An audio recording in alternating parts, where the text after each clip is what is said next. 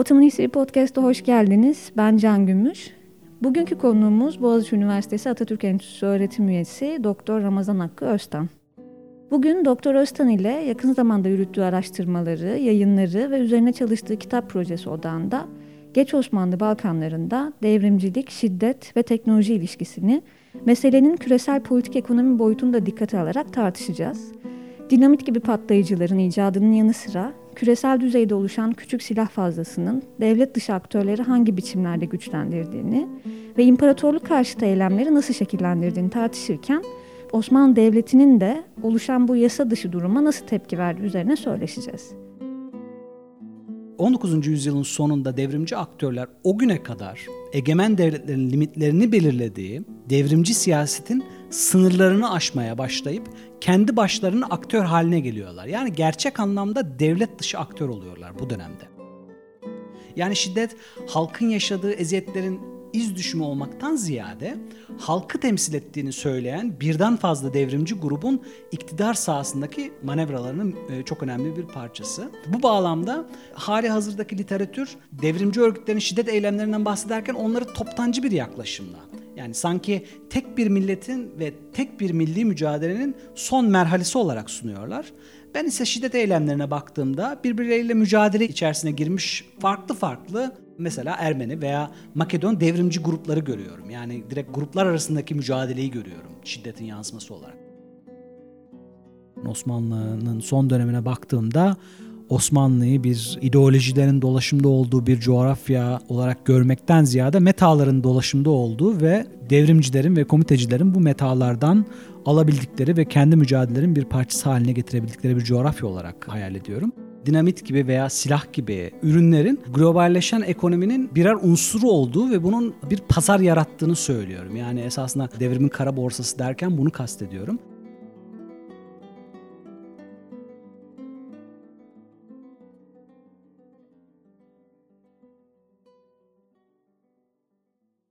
Hoş geldiniz hocam. Merhabalar, hoş bulduk. Öncelikle davetimizi kabul ettiğiniz için tekrar teşekkürler. Konunun detaylarına geçmeden evvel belki 19. yüzyılın son çeyreğinde Osmanlı Balkanlarındaki duruma dair genel bir değerlendirme yaparak başlayabiliriz. 19. yüzyıl çünkü Osmanlı için pek çok açıdan çalkantılı bir dönem, ancak Balkanlar bilhassa böyle büyük bir hareketliliğin yaşandığı, yeni sınırların oluştuğu, yeni fikir akımlarının benimsendiği bir coğrafya. Kısaca 19. yüzyıl sonlarında Balkanlarda neler oluyor? İlk olarak davetin için ben teşekkür ederim. Burada bulunmak gerçekten çok güzel ve Ottoman History Podcast'ta katkıda bulunmak da gerçekten çok önemli benim için. Tabii 19. yüzyılın sonunda Osmanlı Balkanlarında olan bitenlere şöyle bir göz atmak, Osmanlı Devleti'nin komiteci olarak tarif ettiği, ki halk tabanında da gerçekten hani böyle bilinen, komiteci diye bilinen, tarih yazımında ise bizim devrimci örgütler olarak tarif ettiğimiz oluşumların hangi şartlar altında meydana çıktığını ve nasıl şiddete temayül ettiğini anlamak için gerçekten önemli. Tabii bu 19. yüzyılın sonunda Balkanlarda birçok şey oluyor. Bu devirdeki bütün bu karışıklıkları tek bir olaya indirgemeye çalışırsak bunun 93 Harbi olduğunu söyleyebiliriz. Ki 1877-1878 yılları arasında Osmanlı İmparatorluğu ile Çarlık Rusyası'nı karşı karşıya getiren ve bu savaşın neticesinde de Osmanlı'nın mağlubiyetle ayrıldığı bir olaydan bahsediyoruz. Ve bunun neticesinde imzalanan anlaşmalara baktığımızda ise o zamana kadar esasında Osmanlı bünyesinde özel bünyeye sahip olan işte Karadağ, Romanya veya Sırbistan gibi ülkelerin bu savaş neticesinde bağımsız olduğunu ve Bulgaristan gibi yerlerin de özerkliğe kavuştuğunu görüyoruz. Veya işte bugün Bulgaristan'ın güney kısmına tekabül eden Doğu Rumeli denilen bir yerinde imtiyazlı bir bölge olarak ortaya çıktığını görmekteyiz. Tabii savaş neticesinde yine Rusya gerek Kafkaslar'da olsun gerek Balkanlarda çeşitli toprak kazanımları oldu. Ve Yunanistan'ın da işte Teselya bölgesine kendi topraklarına kattığını görüyoruz. Osmanlı Devleti'nin savaş sonrasında yenilgisinin Rusya hanesine çok büyük bir artı olarak yazılmaması için emek gösteren bizim düveli muazzama dediğimiz o zamanlar büyük devletler de esasında bu süreçte kendilerini ödüllendiriyorlar. Mesela İngiltere işte Kıbrıs'ı kontrol altına alıyor veya Avusturya Macaristan Bosna'nın kontrolünü eline alıyor veyahut işte Fransa Tunus'u ele geçiriyor. Yani gerçekten esasında saltanatının ilk yıllarında da 2. Abdülhamit çok önemli bir yenilgi oluyor. Tabii savaşın birçok başka sonucu var. Fakat benim konum için yani komiteciler hakkında önemli olduğunu düşündüğüm için şunu da vurgulamak isterim ki savaş neticesinde, savaş seyri sırasında ve savaş sonrasında da çok ciddi bir mülteci krizine şahit oluyoruz.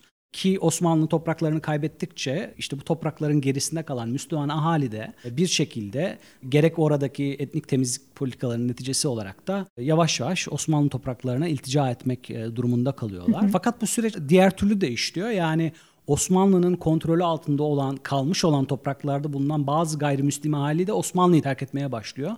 Ki bu özellikle Makedonya bölgesinden işte yeni oluşan Bulgaristan gibi bölgelere olan ilticalardan bahsediyorum ben. Aslında müthiş bir sınır değişiminden bahsediyoruz. Bir de bir güç boşluğundan ötürü ortaya çıkan yeni aktörlerden de bahsediyoruz galiba, değil mi sizin araştırmalarınız bağlamında?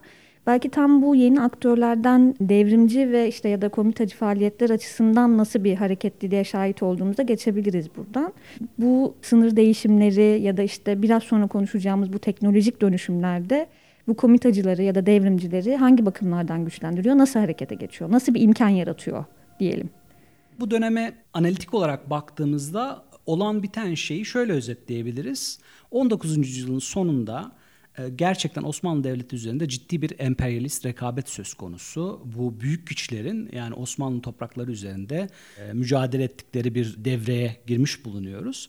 Ve fakat bu tür küçük devletlerin de direkt Osmanlı Balkanları çevresinde yani Osmanlı'nın elinde kalan işte İşkodra, Yanya, Manastır, Kosova, Selanik ve Edirne vilayetleri üzerinde çeşitli hak talep ettikleri ve bu topraklar üzerinde de çeşitli yayılmacı emeller güttükleri bir periyoda giriyoruz. Gerçekten devletler arası mücadelenin kızıştığı bir dönemde de bizim işte komiteci diye tabir ettiğimiz çeşitli devrimci aktörler ortaya çıkıyorlar. Fakat baktığımızda bu tür devrimci aktörler sadece bu yani 19. yüzyılın sonunda ortaya çıkmıyor.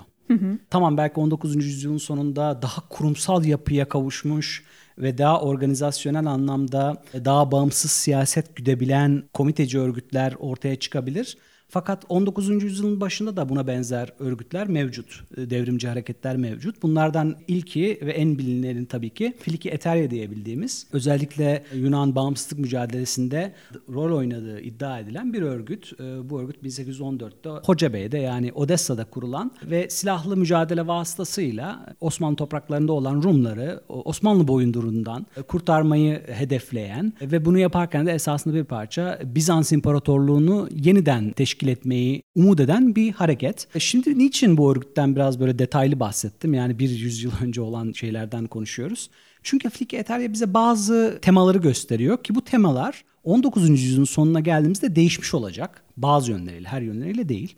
Nedir bu temalar? Bir, çok küçük sayıda devrimci aktörlerden bahsediyoruz ilk olarak. Yani liderlik kadrosunda bir avuç insandan bahsediyoruz. Tabii ki bu insanlar 18. yüzyılın sonundan işte Fransız ihtilali ve Amerikan ve Haiti'de olan devrim hareketlerinden ilham alıyorlar. Tabii ki oradaki işte kardeşlik, eşitlik, özgürlük söylemleri bunları motive ediyor. Burası net. Ama sayıları az bir insan grubundan ve elit grubundan bahsediyoruz. İkinci özellik ise bu tür örgütlerin diasporada kurulmuş olmaları ki Filiki Eterya da böyle. Yani Rum diasporasında gerçekten aktif olan örgütlerden bahsediyoruz. 3, kuruldukları yerlerde ki devletlerden bir şekilde destek alan ve destek görmek isteyen örgütler bunlar. Bu da çok önemli bir tema. 4, aidiyet duydukları ve müdahil olmak istedikleri topraklarda da olan olaylara liderlik etme çabası olan örgütler ve liderlik edemeseler bile bir şekilde oradaki olaylara eklemlenmek isteyen örgütler. Ki mesela Filiki Eterya işte Yunan Bağımsızlık Savaşı'nda çok başarılı değildi esasında müdahaleleri açısından.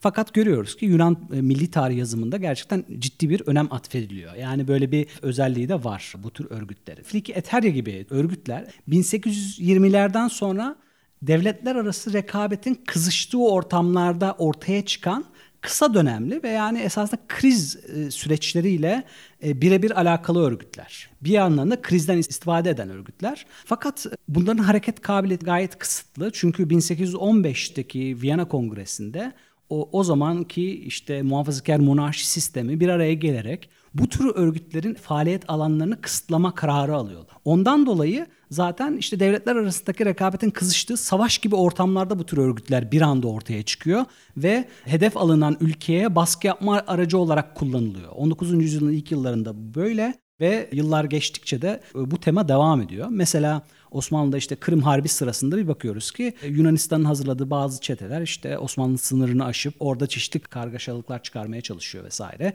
Çok etkili olamıyorlar. Ama yani burada Yunanistan devletinin bu çeteleri silahladığı gayet açık. Veya mesela işte o zaman özerk olan Sırbistan ile Osmanlı arasındaki kriz sürecinde de buraya da baktığımızda Sırbistan Osmanlı devletini biraz köşeye sıkıştırmak için işte çeşitli Bulgar gruplarını silahlandırıp işte Osmanlı içerisine çete yollamaya falan çalışıyorlar. Yani gerçekten de devletlerin direkt desteğini alan, kısa dönemli yaşayabilen örgütlerden bahsediyoruz ki 19. yüzyılın sonuna geldiğimizde bunlar çok daha fazla kurumsallaşmış bir yapıya kavuşacaklar.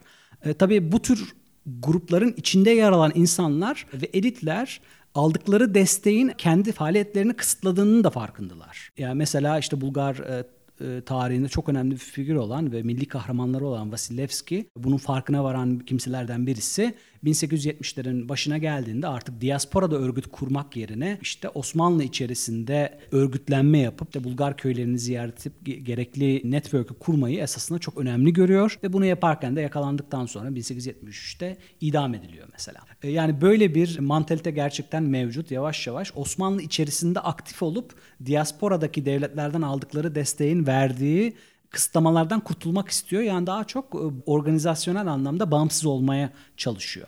Ki gerçekten 19. yüzyılın sonuna geldiğimizde yavaş yavaş bu yönde devrimci aktörler gerçekten adım atacak. Ki tarih yazımına baktığımızda esasında halen bu tür tartışmalar olmasına rağmen genelde komitecilerin belli devletlerin desteklediği ve belli devletlerin politikaları çerçevesinde esasında maşa olarak Osmanlı karşıtı kullandığı örgütler olarak görülüyor. Bence bu tür bir perspektif çok karmaşık bir realiteyi çok basit anlatan, çok yavan anlatan bir şey. Tam burada aslında şiddet meselesine de geçmişken yani aktörlerin şiddeti nasıl kullandığına geçelim isterseniz. Sizin aslında tam az önce bahsettiğiniz işte büyük devletlerin belli başlı komitacıları, devrimcileri aslında kışkırtması bir ana akım yaklaşım ve sizin dediğiniz gibi indirgemeci de bir yaklaşım. Siz çalışmalarınızda bunu şöyle çerçevelendiriyorsunuz. İşte imparatorluğun araçları yaklaşımından devrimin araçları yaklaşımına geçilmesi gerektiğini ve bunun indirgemeci bir yaklaşım olduğunu söylüyorsunuz. Böyle bir vurgunuz var. Belki bize bu bağlamda imparatorluğun araçları yaklaşımı nedir, devrimin araçları yaklaşımı nedir, farkları nelerdir biraz bahsedebilirsiniz. Buradan da yavaş yavaş artık bu silahların, kimyasalların, patlayıcıların aslında önemine bir meta olarak değerlendirilmesine sizin çerçevenizde o kısma geçebiliriz. Nedir bu sizin tarih yazımındaki bu noktadaki müdahaleniz? Tam oraya geçmeden önce şunu ekleyeyim. Yani 1880'lerin sonuna geldiğimizde kurulan örgütler daha bağımsız aslında. Kurumsal açıdan daha bağımsız. Mesela işte Cenevre'de kurulan Hınçaklar olsun veya Tiflis'te kurulan Taşnaklar olsun veya Selanik'te kurulan Makedon devrimcileri olsun.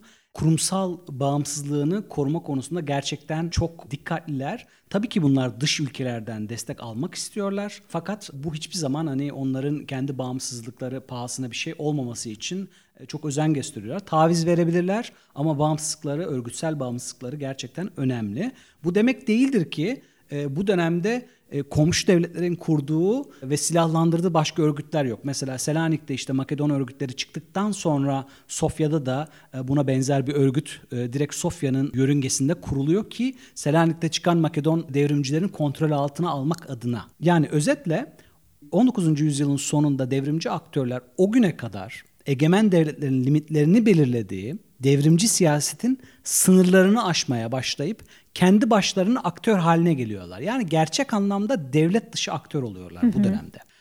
Şimdi şiddet konusuna geldiğimizde şiddet tabii Osmanlı çalışmalarında çok çalışılan bir konu. Fakat genellikle devletin şiddet politikaları üzerine özellikle 1990'lardan itibaren çok ciddi sayıda yapılan çalışmalar var. Fakat devlet dışı aktörlerin şiddet eylemleri hakkında ise bu biraz daha tarih yazımında bakir bir alan. Çok üzerinde düşünülmeyen bir alan. Genellikle bu konuya yaklaşımlarda ortaya çıkan tavır şiddetin veya devrimcilerin şiddet kullanmalarının uzun yıllardır süre giden milli mücadelenin artık son merhalesine geldiğini ve özellikle de işte 19. yüzyılın sonunda 2. Abdülhamit rejiminin baskıcı unsurları, baskıcı yapısı nedeniyle ve o dönemdeki işte iktisadi buhranın da etkisiyle artık bütün bu gelişmelerin bir bakıma bardağı taşıran son damla olduğu üzerine. Yani şiddet bunların bir sonucu olduğu olarak görülüyor. Yani şiddet esasında aktörlerin pek de tercih etmediği bir kulvar. Fakat başka tercihleri olmadığı için istemeyerek seçtikleri bir yolmuş gibi literatürde görülüyor. Ben ise şiddeti devrimcilerin temsil ettiklerini söyledikleri halkların işte yaşadıkları eziyetler, zorluklar vesaire gibi olan süreçlerin direkt bir yansıması olmasından veya açığa vurumundan ziyade esasında sayıları gittikçe artan devrimci örgütlerin birbirleri arasındaki mücadelenin birer parçası olduğunu düşünüyorum. Yani temsil ettiklerini söyledikleri halka kendilerinin diğer devrimci alternatiflere kıyasla daha ciddi, daha becerikli bir devrimci organizasyon olduklarını söyleme şekli olarak görüyorum şiddeti. Yani şiddet halkın yaşadığı eziyetlerin iz düşümü olmaktan ziyade halkı temsil ettiğini söyleyen birden fazla devrimci grubun iktidar sahasındaki manevralarının çok önemli bir parçası. Bu bağlamda hali hazırdaki literatür devrimci örgütlerin şiddet eylemlerinden bahsederken onları toptancı bir yaklaşımla, yani sanki tek bir milletin ve tek bir milli mücadelenin son merhalesi olarak sunuyorlar. Ben ise şiddet eylemlerine baktığımda birbirleriyle mücadele içerisine girmiş farklı mesela Ermeni veya Makedon devrimci grupları görüyorum. Yani direkt gruplar arasındaki mücadeleyi görüyorum şiddetin yansıması olarak. Mesela bir yerde bir bombanın patlaması veya isyanın çıkması bıçak kemiğe dayandığının neticesi değil. Tabii ki halkın eziyeti bunun bir parçası olabilir. Liderlerin, elitlerin bir motivasyonun parçası olabilir. Fakat bu tür eylemler devrimcilerin kendilerine iktidar sahası açma çabası. Bundan dolayı mesela kendi çalışmamda ben toptancı olarak Makedon veya Ermeni devrimcilerden bahsetmiyorum. Aksine iktidar için birbirleriyle mücadele eden farklı Makedon yahut Ermeni komiteci gruplardan bahsediyorum. Bugüne kadar esasında literatürde bu devrimci gruplar arasındaki çekişmelere, iş çekişmelere çok değinen yoktu ki Jön Türkler konusunda bunu Şükraniyoğlu oldukça detaylı bir şekilde yaptı. Belki de bu konulara çok değinilmemesinin sebebi bu tür grup içi mücadelelerin esasında milliyetçilerin daha büyük anlatısı içinde çok tali bir yol olduğunu düşünmemizden kaynaklanıyor olabilir. Fakat ben grup içi rekabetlerin oldukça önemli olduğunu düşünüyorum. Ve teknoloji meselesine de geçersem, teknolojinin işte dinamit gibi teknolojilerin veya küçük silahların dünya çapında çoğalmasının ve işte devrimci grupların ellerine ulaşmasının aynı zamanda devrimci gruplar arasındaki rekabeti de kızıştıran bir unsur olduğunu söylüyorum. Dinamitin icadından bahsetmek biraz ilginç olabilir belki. Ya baruttan da bir farkı var dinamitin aslında bir şey açısından. Sahiplik açısından, yani hani devlet mi, devlet dışı aktörler mi gibi. Niye önemli dinamit? Nasıl bir alan açıyor devrimcilere? Bir şiddet aracı olarak neden önemli? Biraz bize anlatabilirseniz. Tabii dinamit 1866 yılında icat ediliyor ve icat edilmesiyle devletin zaten süre giden kaygılarını katlayan bir unsur. İşte 19. yüzyılın sonuna kadar mesela barut teoride de olsa en azından devlet tekelinde üretimi. Fakat 19. yüzyılın başından itibaren işte iktisadi liberalleşmeyle birlikte özellikle Balta Limanı Anlaşması'ndan sonra işte berat alan yabancı tüccarları rahat bir şekilde Osmanlı coğrafyasında barutu satmaya başlıyorlar. Fakat hiçbir zaman Osmanlı bunu kabul etmiyor. Özellikle hassas periyotlarda bundan oldukça şikayetçi esasında Osmanlı bürokratları. Mesela işte Tanzimat karşıtı isyanlar olduğunda işte barutun serbest bir şekilde yabancı tüccarlar tarafından satılması konusunda oldukça şikayetçiler ve sürekli işte İngiltere'ye mesela bunun olmaması gerektiğini hatırlatıyorlar. Bu mücadele sürüyor. Mesela 1856'da Selanik'te işte barut kaçakçılığı yapan bir tüccarın malikanesi patlıyor ve Selanik'te birçok mahalle yanıyor.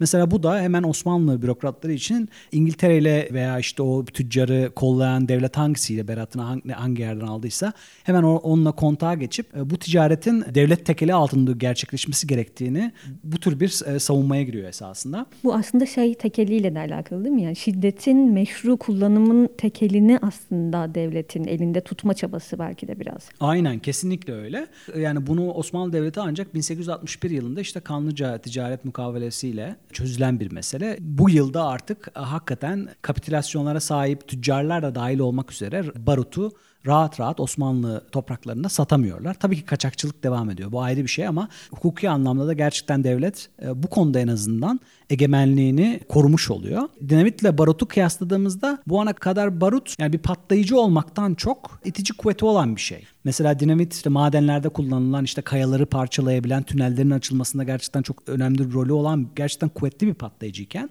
barutun aynı derecede patlayıcı kuvvetinin olabilmesi için çok ciddi miktarda bulunması gerekiyor. Ve bundan dolayı esasında tabii ki savaş teknolojisinde çok önemli. İşte gülleyle atılan toplar barutun itici kuvvetiyle mümkün oluyor. Veya işte tabancalar veya tüfekler, işte misketli tabancalar veya tüfekler özellikle yine bunlarda barut kullanılıyor itici kuvvetiyle.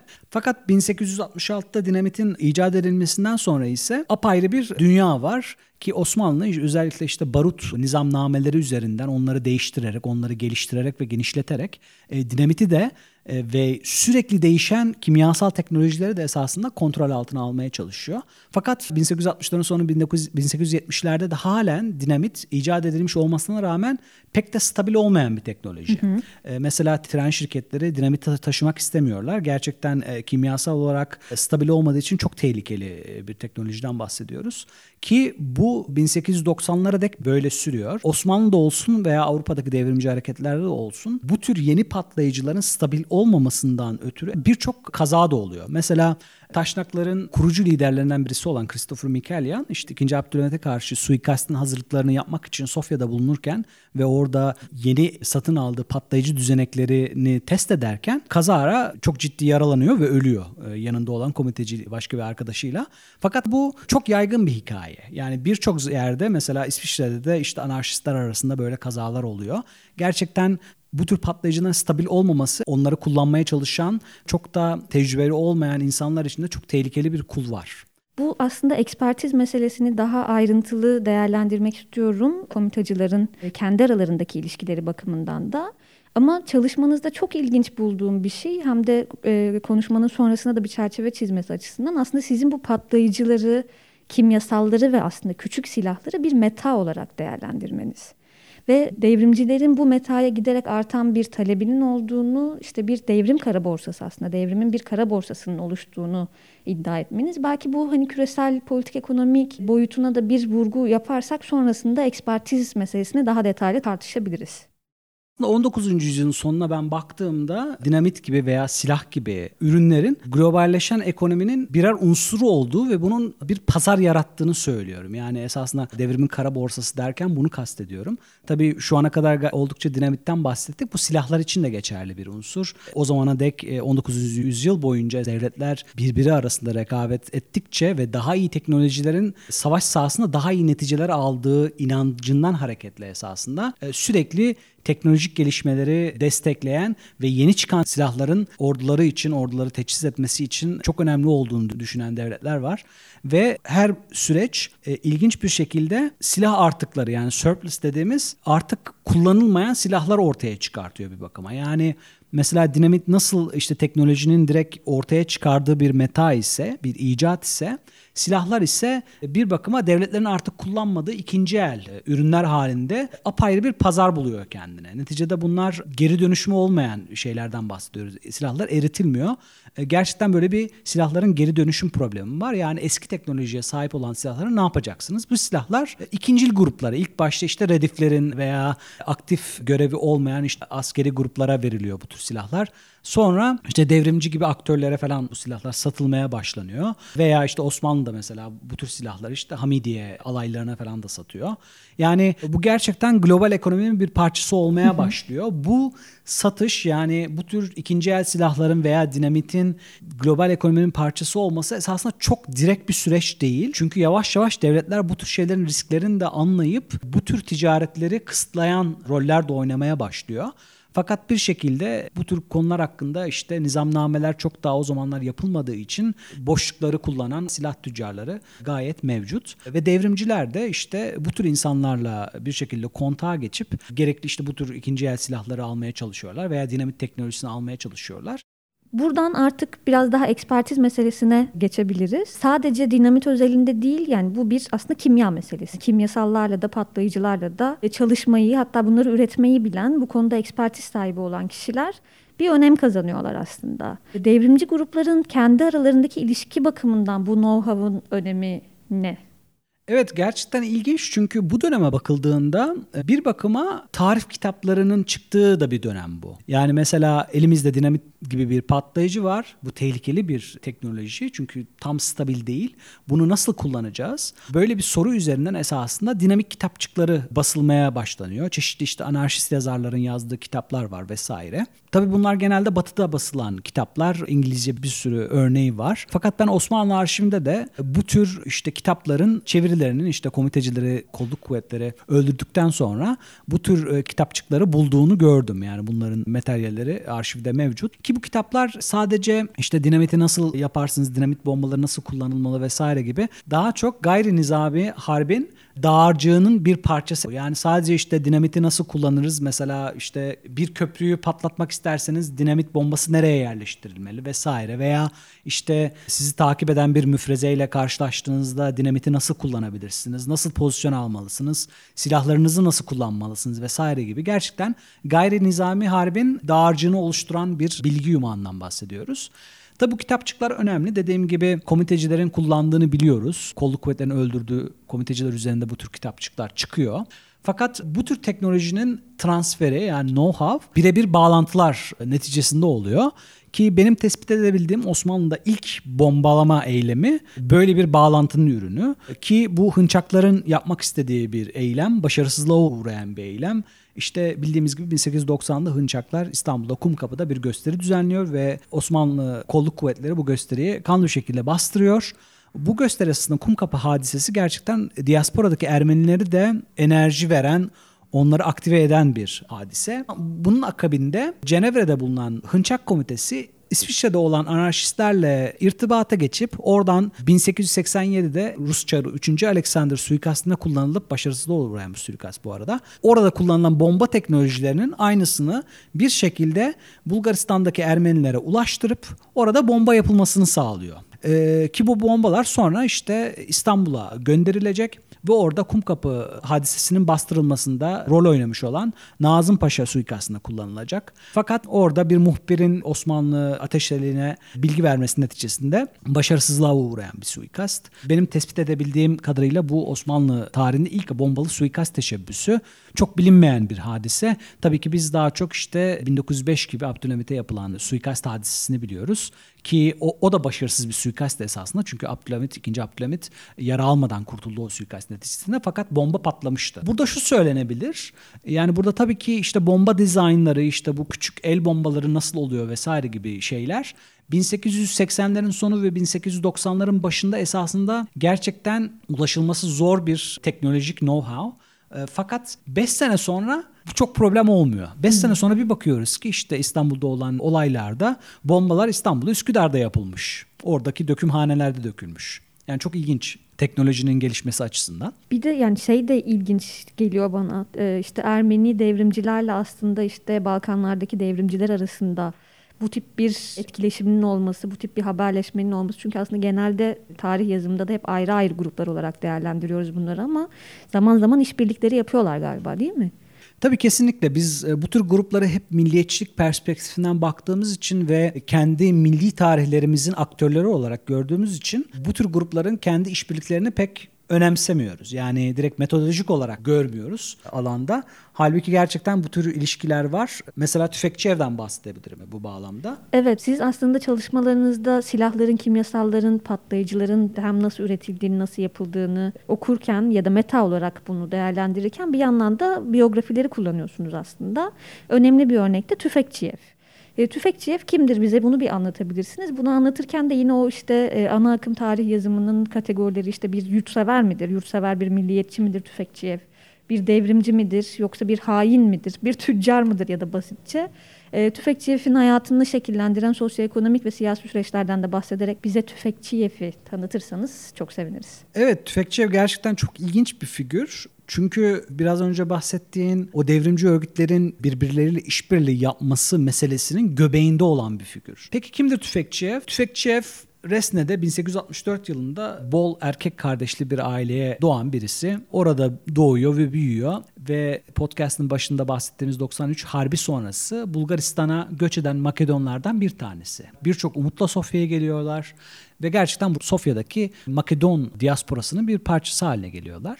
Birçok umutlarla Sofya'ya gelmelerine rağmen esasında Sofya'da siyasi rekabetin çok kızgın olduğu bir arena. Ki bunu özetleyecek olursam şöyle derim herhalde. Rusya taraftarlarıyla daha bağımsız bir rota çizilmesini isteyen devrimci gruplar arası siyasi mücadelelerin devam ettiği bir coğrafya Tüfekçiyev Sofya'ya geldiğinde. Ve genelde Makedonlar biraz daha Rus taraftarı diyebiliriz. Neyse Tüfekçiyev Sofya hükümetinin bursuyla Belçika'ya gidiyor. Liège'de mühendislik okuyor. Geri döndüğünde de işte Bulgaristan ordusunda tekniker olarak çalışmak durumunda kalacak. Liège'e gittiğinde esasında sonradan Makedonya devrimcileri arasında ün kazanacak başka arkadaşları da Liège'de. Ki Liège Avrupa'da silah ticaretinin önemli merkezlerinden de bir tanesi. Yani bunlar hiçbir zaman çok da rastlantısal şeylerde değil. Fakat Tüfekçiyev Liège'deyken Bulgaristan'ın yavaş yavaş yörüngesinden çıktığını görmekte olan Çarlık Rusyası birçok hamle yapıyor esasında Sofya'yı kendi yörüngesine çekmek için bu sürede. Bunlardan bir tanesi de bir darbe girişimi ve bu darbe girişimi sonrası Rus karşıtı bir platforma sahip olan Stambolov Rusya'yı bir şekilde ötelemeye çalışıyor ve kendini daha çok, yani Bulgaristan'ı daha çok Osmanlı yörüngesine çekiyor ve tabii ki de Rusya taraftarı olan Makedon mültecilerden de gittikçe şüpheleniyor. Bundan dolayı Tüfekçiyev gibi devletin bursuyla işte Belçika'da okuyan Makedon mültecilerine karşı bir anlamda savaş açmış durumda ki Tüfekçiyev de bir müddet sonra İşte bu Makedon mültecilerinin farklı Avrupa'nın kentlerinde gruplaşmasının bir parçası oluyor. İşte Belgrad'da var, Odessa'da Makedon mültecileri var ve İstanbul'da Makedon mültecileri var. Ve buradan sürekli Çarlık Rusyası'yla da belli ilişkiler kurarak bir şekilde Bulgaristan'daki Stambolov rejimi karşıtı hareketlere girişiyorlar. Böyle olunca geleneksel olarak Rusya'yı desteklemekte olan Tüfekçiyev gibi Makedonyalılar Sofya için birer tehdit haline geliyor ve gittikçe Tüfekçiyev gibi radikaller Rusya'nın Bulgaristan'daki emellerine hizmet eden kimseler haline geliyor esasında. Ki 1890'lardan sonra görüyoruz ki Tüfekçiyev yavaş yavaş tertip edilen suikastlerin birer parçası oluyor. İşte 1891'de meşhur Maliye Bakanı Belçev'in öldürülmesi hadisesi var. 1892'de İstanbul'da ki Bulgaristan temsilcisi Vulković'in suikasti var. Bütün bu olaylara karışıyor Tüfekçiyev ve hatta Vulković suikastinden sonra, ki bu da ciddi bir diplomatik krize yol açıyor devletler arasında bu arada. Bu suikastten sonra da gıyaben İstanbul'da mahkum oluyor Tüfekçiyev. 1894'e gelindiğinde ise devletler arasındaki dinamikler değişmiş vaziyette. Bulgaristan çeşitli sebeplerden dolayı daha fazla Rusya yörüngesine giriyor ve Osmanlı yörüngesinden çıkıyor. Böyle olunca Tüfekçiyev gibi radikaller farklı şehirlerde mülteci konumundan çıkıp Sofya'ya geri gelip Sofya'da birer siyasi aktör olarak, birer devrimci aktör olarak bulunmaya başlıyorlar. Ve 1895'te de eski Bulgaristan Başbakanı Stambolov'un suikastinde rol oynuyor. Ki bu suikast Tüfekçiyev'in kariyerini limitleyen bir şey ama daha böyle teknik bir yol almasını sağlayan bir suikast oluyor. Çünkü Stambolov çok önemli bir figür. Tüfekçiyev'i sevmeyenler için de bir şantaj vesilesi oluyor. Ve bundan ötürü esasında 1895'ten sonra görüyoruz ki Tüfekçiyev daha çok kendini işte bomba imali gibi meselelere veriyor ve işte Osmanlı topraklarındaki Makedon komitecilerle ilişkiler kurup onlara bomba sağlayan bir tüccara dönüşüyor. Ki aynı zamanda Tüfekçiyev gibi olan başka Makedon mülteciler de Sofya'da çeşitli silahları Makedon komitecilere satmaya başlıyorlar. Bundan sonraki 10 senelik müddet boyunca Tüfekçiyev gerçekten bomba imali konusunda uzmanlaşıyor. Ve uzmanlaştıkça da yaptığı bombaları sadece Makedon komitecilere değil, kim isterse, kim talep ederse bunlara satmaya başlıyor. İdeolojik ayrım gidiyor mu? Hayır, tamamıyla bir tüccar. Kar amaçlı. Hatta sonraki tarih yazımında kendisine hain diyorlar tabii ki de, aynı zamanda para göz de diyorlar. Yani bombaların etkili olduğunu ama işte hiçbir zaman da komitelere indirim yapmadığı, gayet para göz bir şahsiyet olduğunu söylüyorlar. Tam bir tüccar. İşte nasıl Rus devrimcilere bomba sattıysa mesela 1905'te Abdülhamit suikastinde kullanılan meliniti de Tüfekçiyev sağlıyor. Ve sonra 1908'e gelindiğinde yani hayatında belki çok ciddi bir dönüm noktası. Tüfekçiyev Jön Türk devrimini destekleyen birisi olarak karşımıza çıkıyor. Hatta Makedonya'ya geri dönüyor ve işte Resne'yi falan eski memleketini ziyaret ediyor. Bu ziyaret sırasında Süleyman Kani Yırtam esasında Tüfekçiyev'in İttihat ve Terakki Cemiyeti'ne üye olduğunu söylüyor. İlginç bir dönüş. Evet, gerçekten ilginç bir dönüş ve bu devam ediyor esasında. Bildiğimiz gibi Bulgaristan'la tabii Osmanlı arasında Balkan Savaşları'na giren süreçte ilişkiler gayet gergin. Bu süreçte Tüfekçiyev geri planda kalıyor ve kendini gerçekten teknik olarak bombaların geliştirilmesi geliştirmesi meselesini alıyor. Kendi şirketi var. İşte Bulgaristan ordusunun tedarik etmek istediği çeşitli patlayıcılar konusunda tam bir tüccar. 1890'ların başında çeşitli suikastlerde rol alan Tüfekçiev 1910'larda gerçekten tam bir tüccar olarak hem devrimcilere bomba sunuyor hem de Bulgaristan ordusu gibi kurumsal müşterileri de olan bir kişi haline geliyor. Fakat Birinci Dünya Savaşı'nın arifesinde Osmanlı İmparatorluğu'yla Bulgaristan arasındaki ilişkiler iyileşmeye başladıktan sonra Tüfekçiev İttihat ve Terakki Cemiyeti liderleriyle çok iyi ilişkiler ve özellikle Enver Paşa'dan bahsediyorum aslında. Çok iyi ilişkileri olduğu için Jön Türklerle de gerçekten sıkı fıkılar ve Bulgaristan'ın Birinci Dünya Savaşı'nda Osmanlı saflarında yer almasında gerçekten çok önemli rol oynuyor. İstanbul'da süre giden görüşmelerde, ittifak pazarlıklarında Tüfekçiev masada oturuyor. Çok ilginç bir dönüş. Fakat savaş sırasında bir suikaste kurban gidip Sofya'da apartmanın önünde öldürülüyor. Böyle bir hikaye ama gerçekten baktığımızda karşımızda bir tüccar var. İşte Jön Türklerle işbirliği yapan, Makedon komitecilere bomba sağlayan, Ermeni komitecilerine bomba sağlayan, Rusya devrimcilerine bomba sağlayan bir figür. Gerçekten çok karmaşık bir biyografi. Çalışmalarınızda mevcut literatüre yani ana akım literatüre tabii birkaç itiraz var. İşte birisi bu dış devletlerin kışkırtmasıyla çalışan komitacılar temasıydı diyelim. Diğeri de aslında ideolojilere atfedilen vurgu. Ona da bir itirazınız var. Geç Osmanlı Balkanları özelinde silahlar, patlayıcılar, kimyasallar mı daha tehlikeli size göre yoksa ideolojiler mi? Tarih yazımı bağlamında bu soruyu nasıl değerlendirebilirsiniz? Tarihte ideolojinin rolünü düşünmem esasında doktora tez döneminin de öncesinde beni ilgilendiren ve bir parça motive eden bir konuydu. Çünkü kendi anlayabildiğim kadarıyla tarih yazımında tarihi ideolojilerin açımlanması olarak okuyan bir gelenek mevcut. İşte Fransız İhtilalinden beri ortaya çıkan belli ideolojiler var ve bu ideolojiler gittikçe güçleniyor. Artan bir şekilde yayılıyorlar ve 19. yüzyıl sonu ve 20. yüzyıl başında Osmanlı coğrafyasında olan hadiselerde bu ideolojilerin yayılmasının birer neticesi gibi. Böyle ideolojilere gerçekten ciddi bir vurgu var. Bu en başından beri hep beni rahatsız etmiştir. Yıllardır da niçin bu kadar beni rahatsız ettiği konusunu hep düşünmüşümdür. Bunu kendime bile net olarak ifade edebilmiş değilim belki. Ama en basit haliyle ifade edecek olursam belki de beni en çok rahatsız eden husus açıklanması gereken bir şey olan milliyetçiliğin olayları açıklamakta kullanılan bir vasıta olarak arz-ı endam etmesi. Bu açıdan mesela ben 19. yüzyıl sonuna da baktığımda benim çalışmalarımı motive eden soru niçin bu dönemde kurulan devrimci örgütler daha kalıcı oldular? Niçin bu örgütler kurumsal bağımsızlıklarını kazanabildiler? Niçin şiddet eylemleri daha etkiliydi ve daha dönüştürücüydü gibi sorular. Ve bunların cevabını ben esasında eylemleri yürütenlerin ideolojik açıdan belli bir doyum noktasına ulaştığı bir sonuca varmıyorum. Ben bu tür örgütleri ve aktörleri daha çok işte dönemin iktisadi dönüşümleri içerisinde değerlendirmeye çalışıyorum. Veya işte dönemin devletler arasındaki rekabet dinamikleri içinde değerlendirmeye çalışıyorum. Bu açıdan bakıldığında 19. yüzyılın sonundaki benim devrimin kara borsası dediğim kesit, o zaman dilimi bize farklı bir dünya sunuyor. Yani buradaki aktörlerin ideolojik dünyasının çeşitliliğini homojenleştirmiyor böyle bir bakış açısı. Yahut devletler ile olan ilişkilerini keskin bir çizgide ele almıyor. Bugün olduğu gibi dün de her şey mümkündü ve değişime tabiydi. İdeolojiye bakmak bir bakıma tarihsel olarak biraz sabitliği vurgulayan bir şey. Tarihsel değişimi arka plana iten bir şey. Ve bu açıdan yaklaşım olarak çok problemli görüyorum.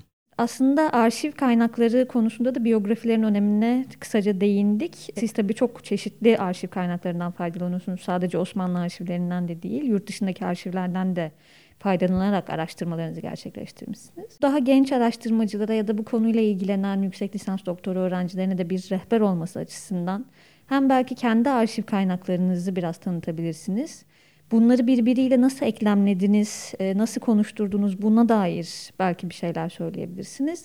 Bir de arşiv kaynakları bakımından araştırmacılara ne tavsiyeleriniz olur diye sorabilirim size. Tabii ki çalışmamda farklı arşivler de var. Ama bu konu üzerine çalışma yapmamı teşvik eden şey gerçekten Osmanlı arşivlerinin kendisiydi. Ben bunu başka arşivlere işte İngiliz, Amerikan arşivlerine falan giderek desteklemeye çalıştım. Ama ben arşive girdiğimde ilgimi çeken şeyler bu dönemde işte komiteciler üzerine çalışan herkesin fark ettiği bir şeydir.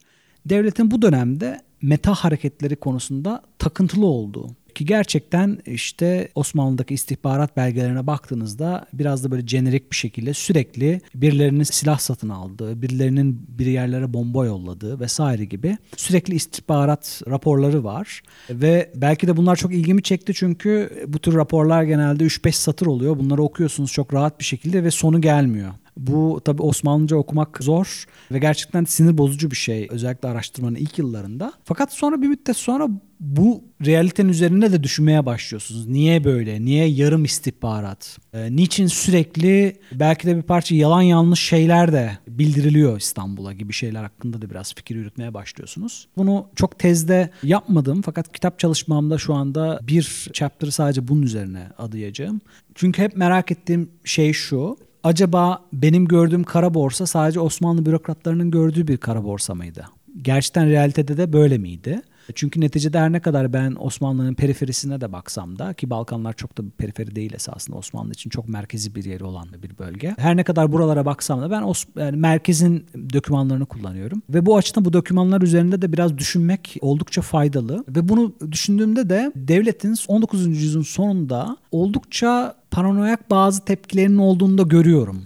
Ve bunları yeniden üretmemeye çalışıyorum kendi yazımımda da. Ve bunlar üzerine bilerek düşünmeye çalışıyorum. Niçin devlet, mesela bazı elimde case study'ler var. Niçin belli bürokratlar yanlış söylediğine emin olunan muhbirlerin verdiği bilgileri halen İstanbul'a aktarıyor?